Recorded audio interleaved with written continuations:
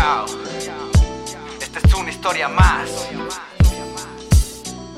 Hoy tengo mucho que contar. Yo.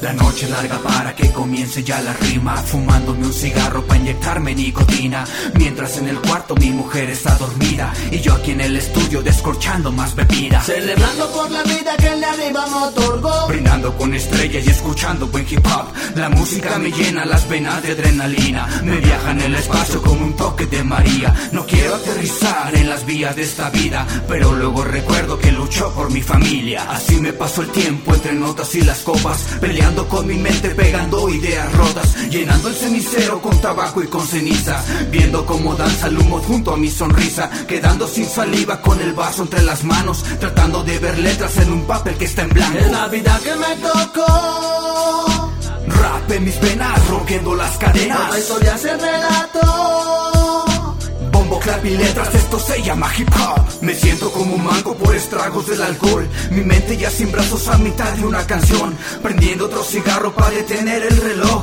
pero esas manecillas marcan el flow del hip hop. Las 2 de la mañana y aquí me tienes sentado, recordando experiencias no muy gratas del pasado, el día que me quemaron, algún día que me madrearon, gajes del oficio que tenemos los borrachos. Pero el tiempo ha pasado y hoy me encuentro como nunca, de testigo está la luna que me mira y que me escucha, diciéndome al oído que la música es tuya, nunca la abandones, ya casi ganas la lucha. Así se pasa el tiempo, este compañero, plasmando entre líneas lo que tiene en su cerebro, sin importarle nada lo que pasa allá afuera. La música es mi vida, yo la expreso como quiera. es la vida que me tocó, rap en mis venas, rompiendo las cadenas, otra historia se relató, bombo, clap y letras, esto se llama hip hop.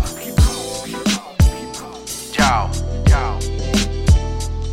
Así es mi vida diaria, homie. Siempre buscando las metas.